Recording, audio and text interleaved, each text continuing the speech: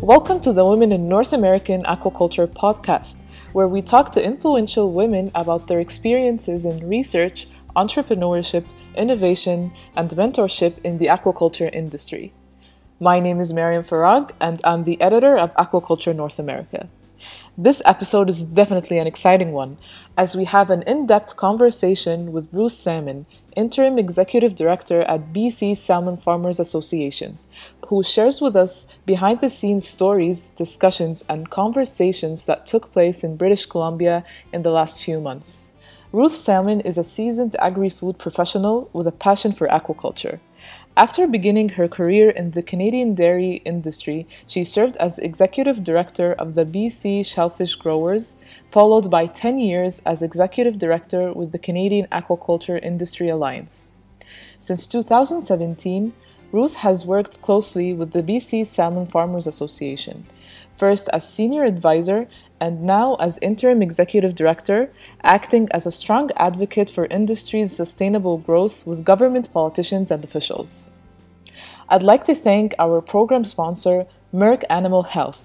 Together, we can ensure welfare and sustainability for aquatic species. Now, please enjoy the Women in North American Aquaculture podcast with Ruth Salmon.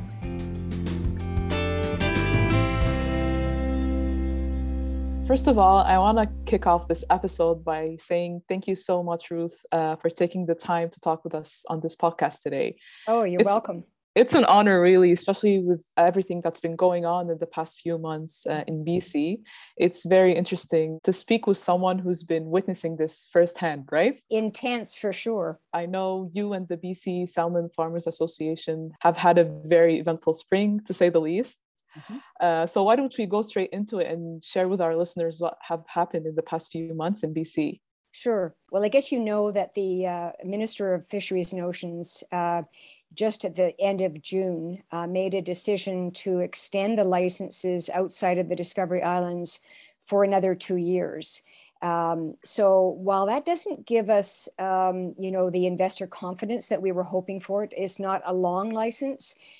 But we're actually very pleased that that's been the result, because what that gives us is a consultation process that we've been asking for really ever since the whole discussion of transition came about. And so that's what we anticipate being involved in over the next year.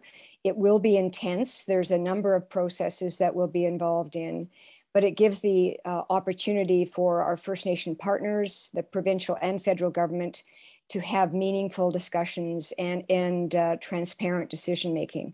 So, we're pleased about that.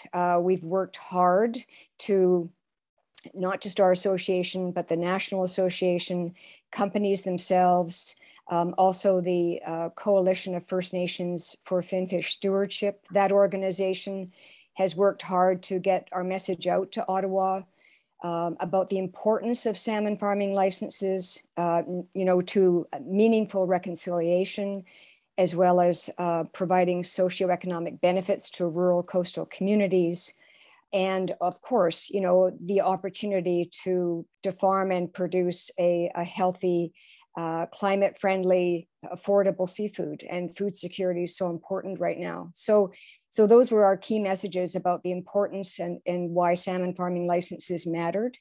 So I think we're feeling encouraged that we're going to have an intense year to two of overlapping processes. But again, the opportunity to have dialogue is a good thing. It gives us that opportunity that we need.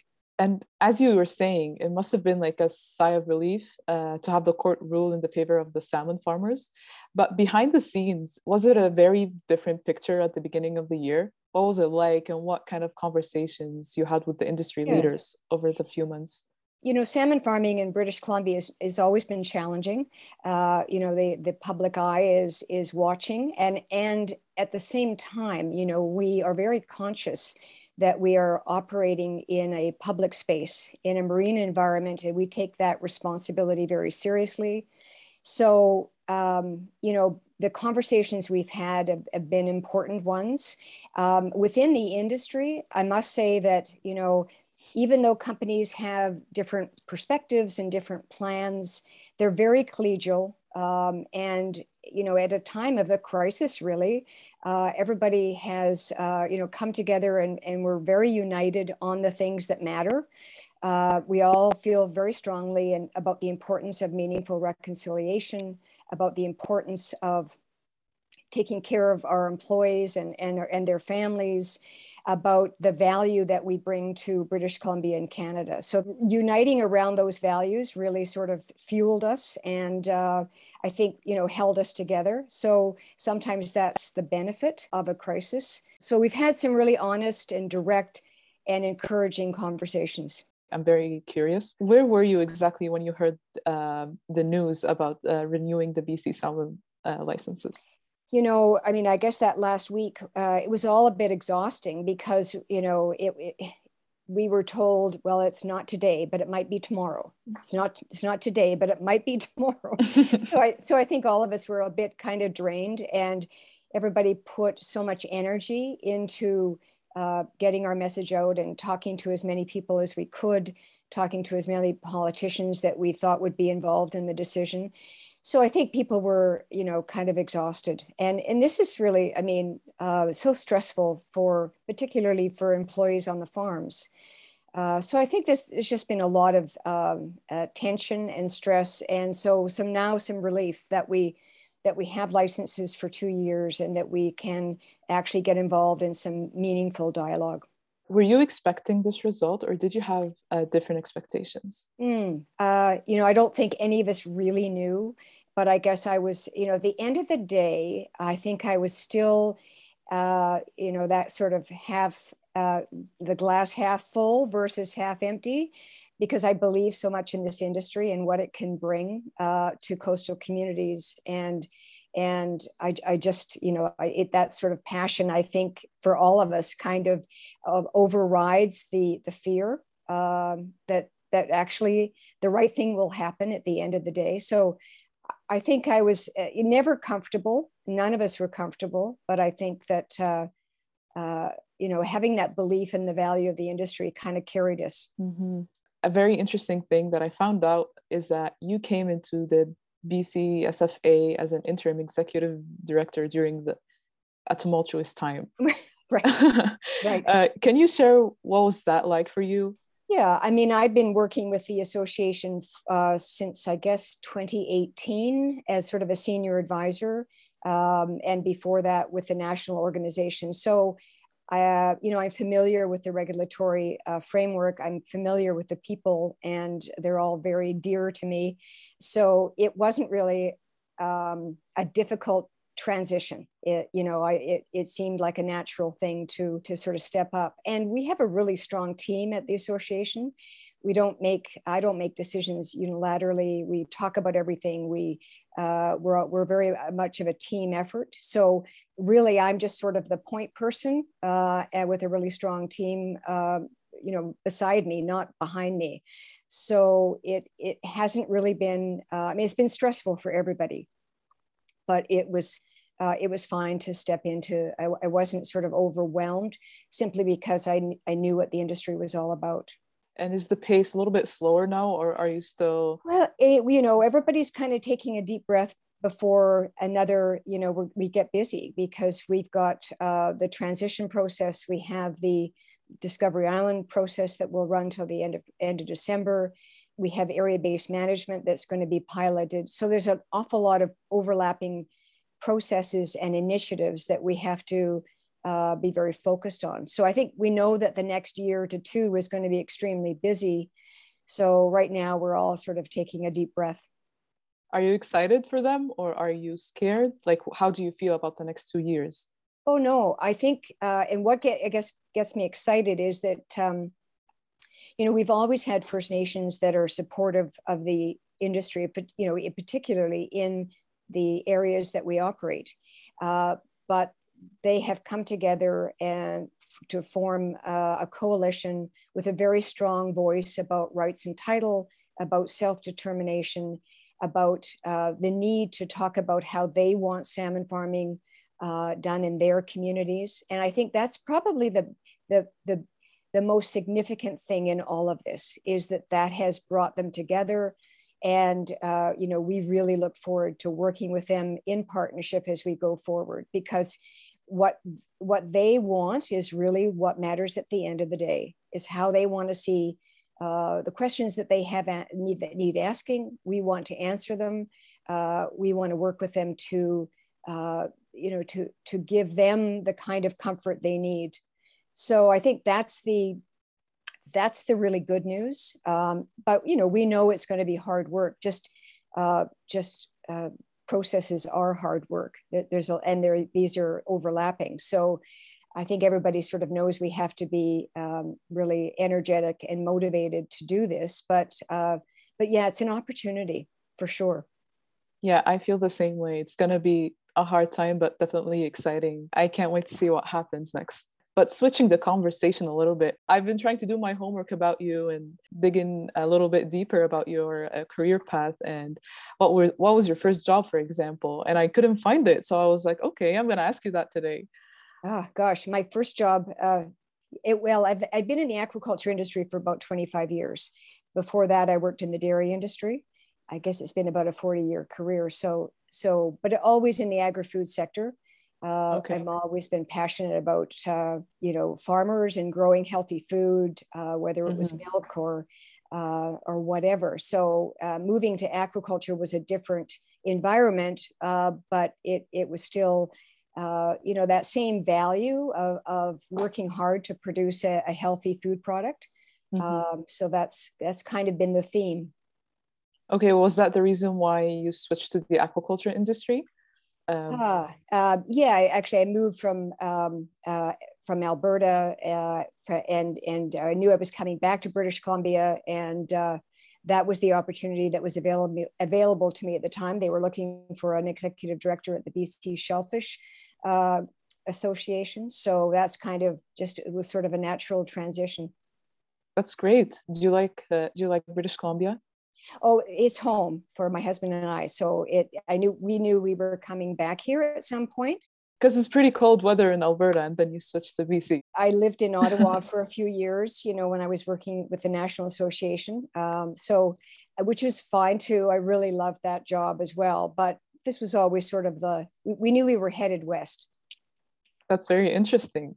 You moved a lot. So, so British Columbia is your favorite place because it's home. Absolutely. What do you remember about your first job? Actually, when I was my first job was in government as a food marketing officer, so promoting Alberta food products. So I guess that those are the sort of the similarities. Is that I've always worked with farming organizations, whether they've been terrestrial or aquatic, and farmers are farmers. There's not that much difference, and so. I guess in actual fact, I've been doing the same kind of thing for a long time, just in different sectors. That's very interesting, Ruth, because I always like to ask women that I interview about this, because like seeing where you started and where you ended, it gives everyone hope, right? It gives me, it encourages me personally on a daily basis to be like, no, I can do this. Like we always want to see women in senior roles and in leadership positions. And that's basically the whole point of our podcast, right? To encourage women to do that. And there's some really amazing women in this sector. I mean, I'm really honored to work with so many of them here in British Columbia. It's just a real treat. Yes, I bet. And it's because 50% of this industry is women, right? So yeah, and it really appeals to a younger. I mean, we've got so many young people under the age of 35 working in the sector, so that makes it vibrant and exciting as well. Exactly, and I hope we give these women more exposure. Yeah, I do forward. Too. I'll give you a long list of people to talk. Thank you very much. Okay. So, how would you describe your role as executive director of the BC Salmon Farmers Association? Yeah, I think I mentioned that, we're really a strong team. So that's my predecessor, John Paul Fraser, really kind of established that environment, that he was very much of a team player, and we've maintained that. So, and I would say it even goes beyond just the staff at the association. We have a really close relationship with our board, and we meet regularly, and they put a lot of time and energy into helping sort of guide the association. So my job is supported by a lot of other people. I don't feel like I'm in this alone. And so that makes it fun, and it also makes it not so scary. So if you weren't recording this podcast today with us, what would you be doing at the moment? Well, I actually have a meeting with a provincial minister this afternoon. I think I'm organized for that, but probably I would be preparing for that and thinking about what I wanted to say and all that. So, oh wow, I feel so lucky now that you're sitting with me. Yeah. So that's the kind of thing we do, right? It's personal relationships and are always so critical in developing in government, whether it's local government. Actually, I think this afternoon or is tomorrow, meeting with a group of mayors to talk to them about what's happened and what's going to happen. So, it's those personal relationships with people that are interested and involved in our sector. That's really what the job a lot is developing those personal relationships. Do you get to visit farms a lot or no? I do. I've been on a lot of farms over my career, and it's amazing how even in just a few years, the innovation on the farms is just so rapid that I need to get updated every few years and get out on another tour, because there's a new piece of equipment, there's a new operational practice, there's a new piece of infrastructure. It's constantly innovating. So I need to get out on those tours as well. And we certainly try to get as many people out on tours as well, because anytime anybody has been out on a farm, even if they were a skeptic before, they aren't afterwards. They actually get to see how the fish are cared for, and the degree of technology and sophistication that goes into farming salmon. It's interesting that you say that, because you were saying that most of what this job requires is having conversations with these industry leaders, right? But every now and then you need some hands-on experience. You can't just read about it, and you need to see it in action. Very true. When we first approached you to be part of this podcast, you were still in the thick of it. You and the members of the association were working hard on a number of campaigns to try and contest the DFO's refusal to renew the 79 salmon farming licenses. So during this time, what sort of initiatives were you working on? Yeah, that's a good question. When I think about it, I think there's sort of three areas that we were really active in. The first was research. When we realized that, I guess it was soon after the Discovery Island decision, and that the licenses were coming due, all the licenses were coming due at the end of June, we commissioned a socioeconomic study to look at the potential impact if the licenses were not to be renewed, just so that everybody understood what the potential impact was for British Columbia and Canada, the number of jobs and the number of spin-off implications. So that piece of research, I think, was kind of critical to form some of our messaging, some of the messaging of the companies. That was a valid and really important third-party piece of research.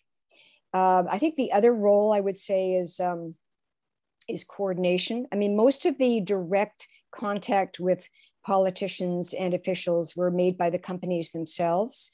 They did a lot of government relations, but our role was sort of a coordinating role where we had meetings, oftentimes twice a week, talking about, what we knew, who was talking to who, what. So we were sort of that kind of a facilitator, coordinator to bring everybody together. And the other one, I think, is we did a fair bit of communication, particularly around telling decision makers about the sound science, the sound and peer-reviewed science that had already been done for our sector, to give them confidence that, in fact, There have been multi studies to show that salmon farming is actually not a driver in the abundance of wild fish, and that actually wild and farmed can coexist here in the Pacific Ocean. So that, even decision makers weren't all that familiar with that science that has been conducted over years. So I would say those were the three roles that, the research, the coordination, and the dissemination of that important science information. And rather than asking you what's next, I want to ask you, what can others learn from the industry's experience at BC? That's interesting. I always think that BC is kind of a microcosm for other jurisdictions internationally. And, what we've learned, and I think others can take away, is, the growing importance of reconciliation. I think that's, the coast of BC has changed a lot in the fact that now there's First Nations that want to not only get involved in salmon farming, but speak up for their rights and titles around this issue. That I think we all need to be mindful of. And so, this has really been reconciliation in action. And we're learning and as we go too. But that's been a learning that I think others maybe could take away. And the other thing is that the importance of having a really strong unified approach. I mean, again, I think I mentioned it earlier that, all the companies have their own particular plans and perspectives, but at the end of the day, everybody sees the value in being united and going forward with some really common values and messages. And that, I think, has served us well, and, could serve any sector well. It doesn't just have to be aquaculture. And the other learning is the importance of peer-reviewed science. That really has been the foundation for what has built our industry. And we continue to evolve and improve based on new science. And so, we're always reiterating the importance of that, the importance to keep doing science and to learn from that, really good peer-reviewed sound science. And so that has given us something to go forward with. So those are the things maybe that come to mind off the top that others could learn from. That's very interesting. And I know you touched on this a little bit, but would you say that this conflict that the industry has experienced with the Canadian government, does this speak to a larger challenge for the aquaculture industry as a whole? I think it might, in the sense that what this really means is that all of us need to take farming in the ocean really seriously, and we do, but never sort of lose sight of developing those strong relations with First Nations, developing strong relationships with your local governments, wherever you can, to build those alliances going forward.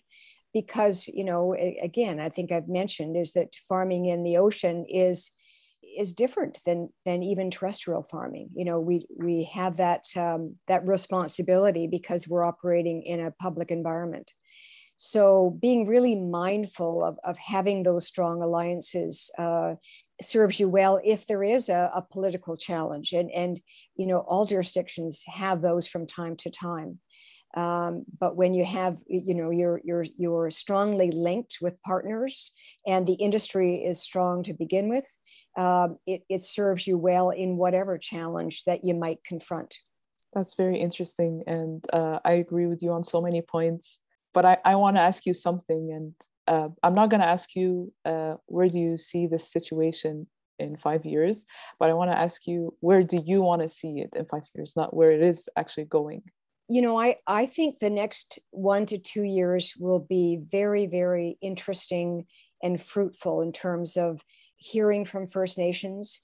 They're interested in more involvement in monitoring and science, and that's happening now. So I think we'll see more of that and more partnerships so that they do their own science and can feel confident that the decisions they make in their territories are the right ones. We'll see, I think, more, them even become more vocal and strong in their self-determination in the future. And that's exciting because, we all support reconciliation. Provincial government does, federal government does, but this is reconciliation in action. This is really meaningful, and it's it's just so exciting to see what salmon farming has done for some of these communities.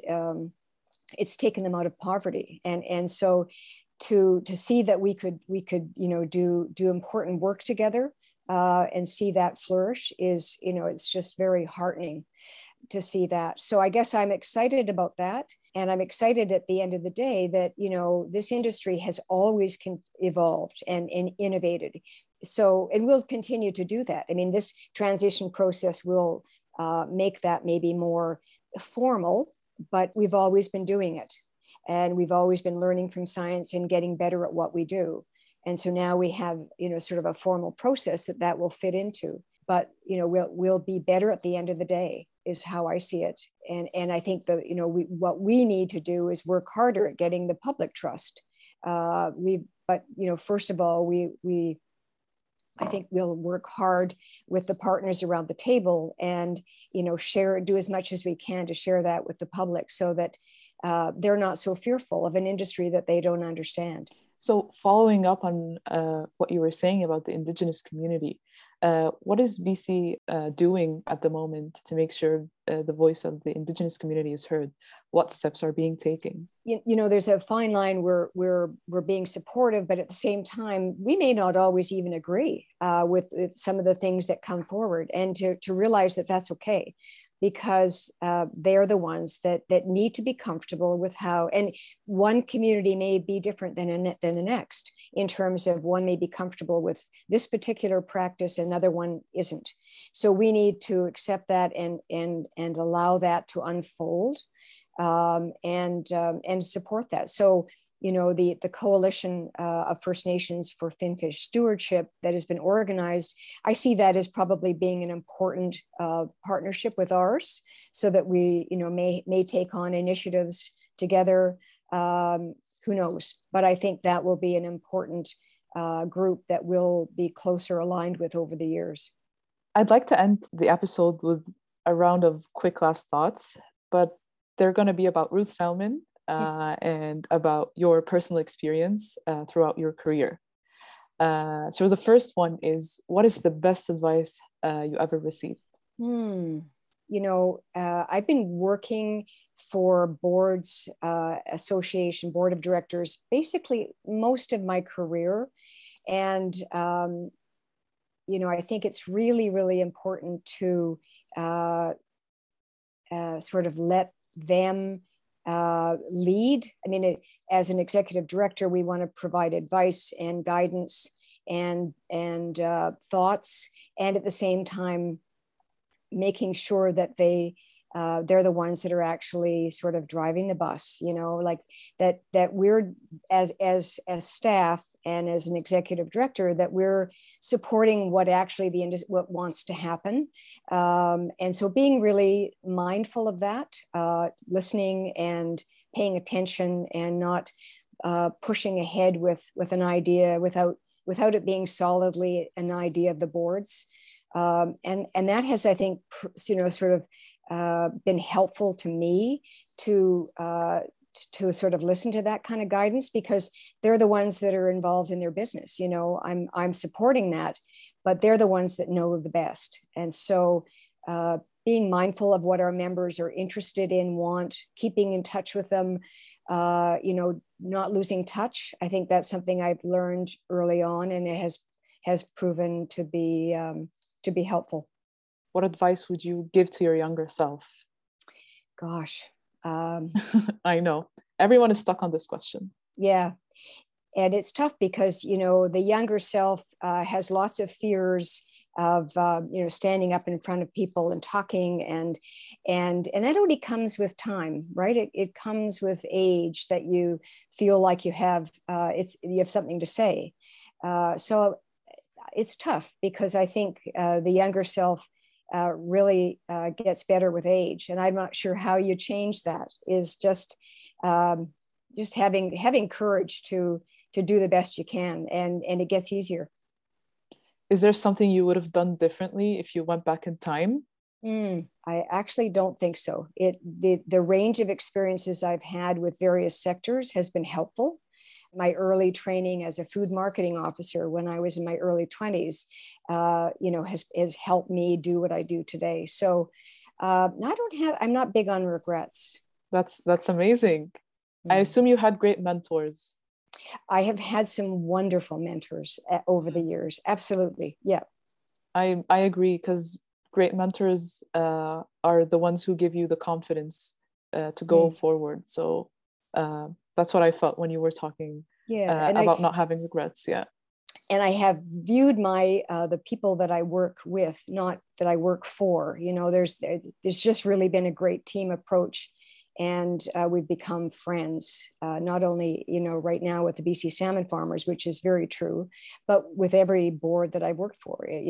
I've seen it as a team approach, and has made it way more interesting. How about mentees? You have mentees right now? Oh, maybe. I think so. We've got some, younger staff members that ask lots of good questions. So probably, yeah. Like me right now.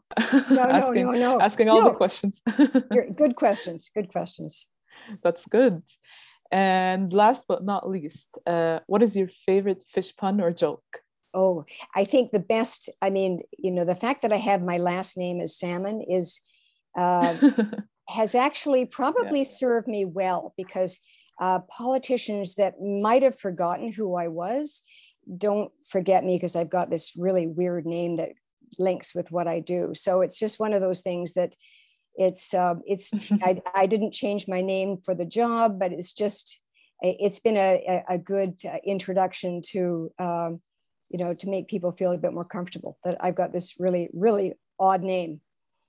It's not odd. I feel like you were born for this industry, right? I guess. Yeah.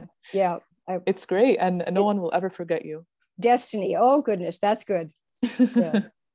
I feel the same way.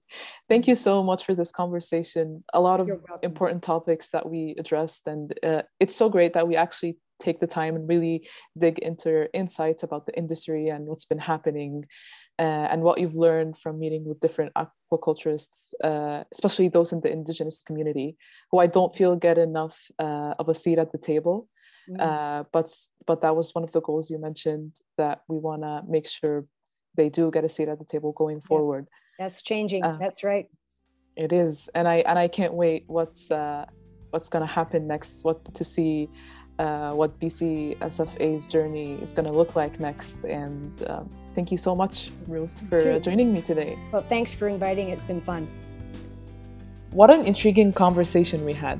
Thank you for joining me on today's episode. It's definitely been fascinating to be able to speak with Ruth, who has been witnessing all these incidents firsthand. Our show notes with links, photos, and more extras can be found on our website, aquaculturenorthamerica.com/women. The Women in North American Aquaculture Summit, or WINAS, will take place on September 8th. Register for free now on our website and stay up to date as we announce more speakers soon. If you want to support this podcast, please share this with everyone in your network. And please join us in thanking our program sponsor, Merck Animal Health. Together, we can ensure welfare and sustainability for aquatic species. Thank you for listening, everyone.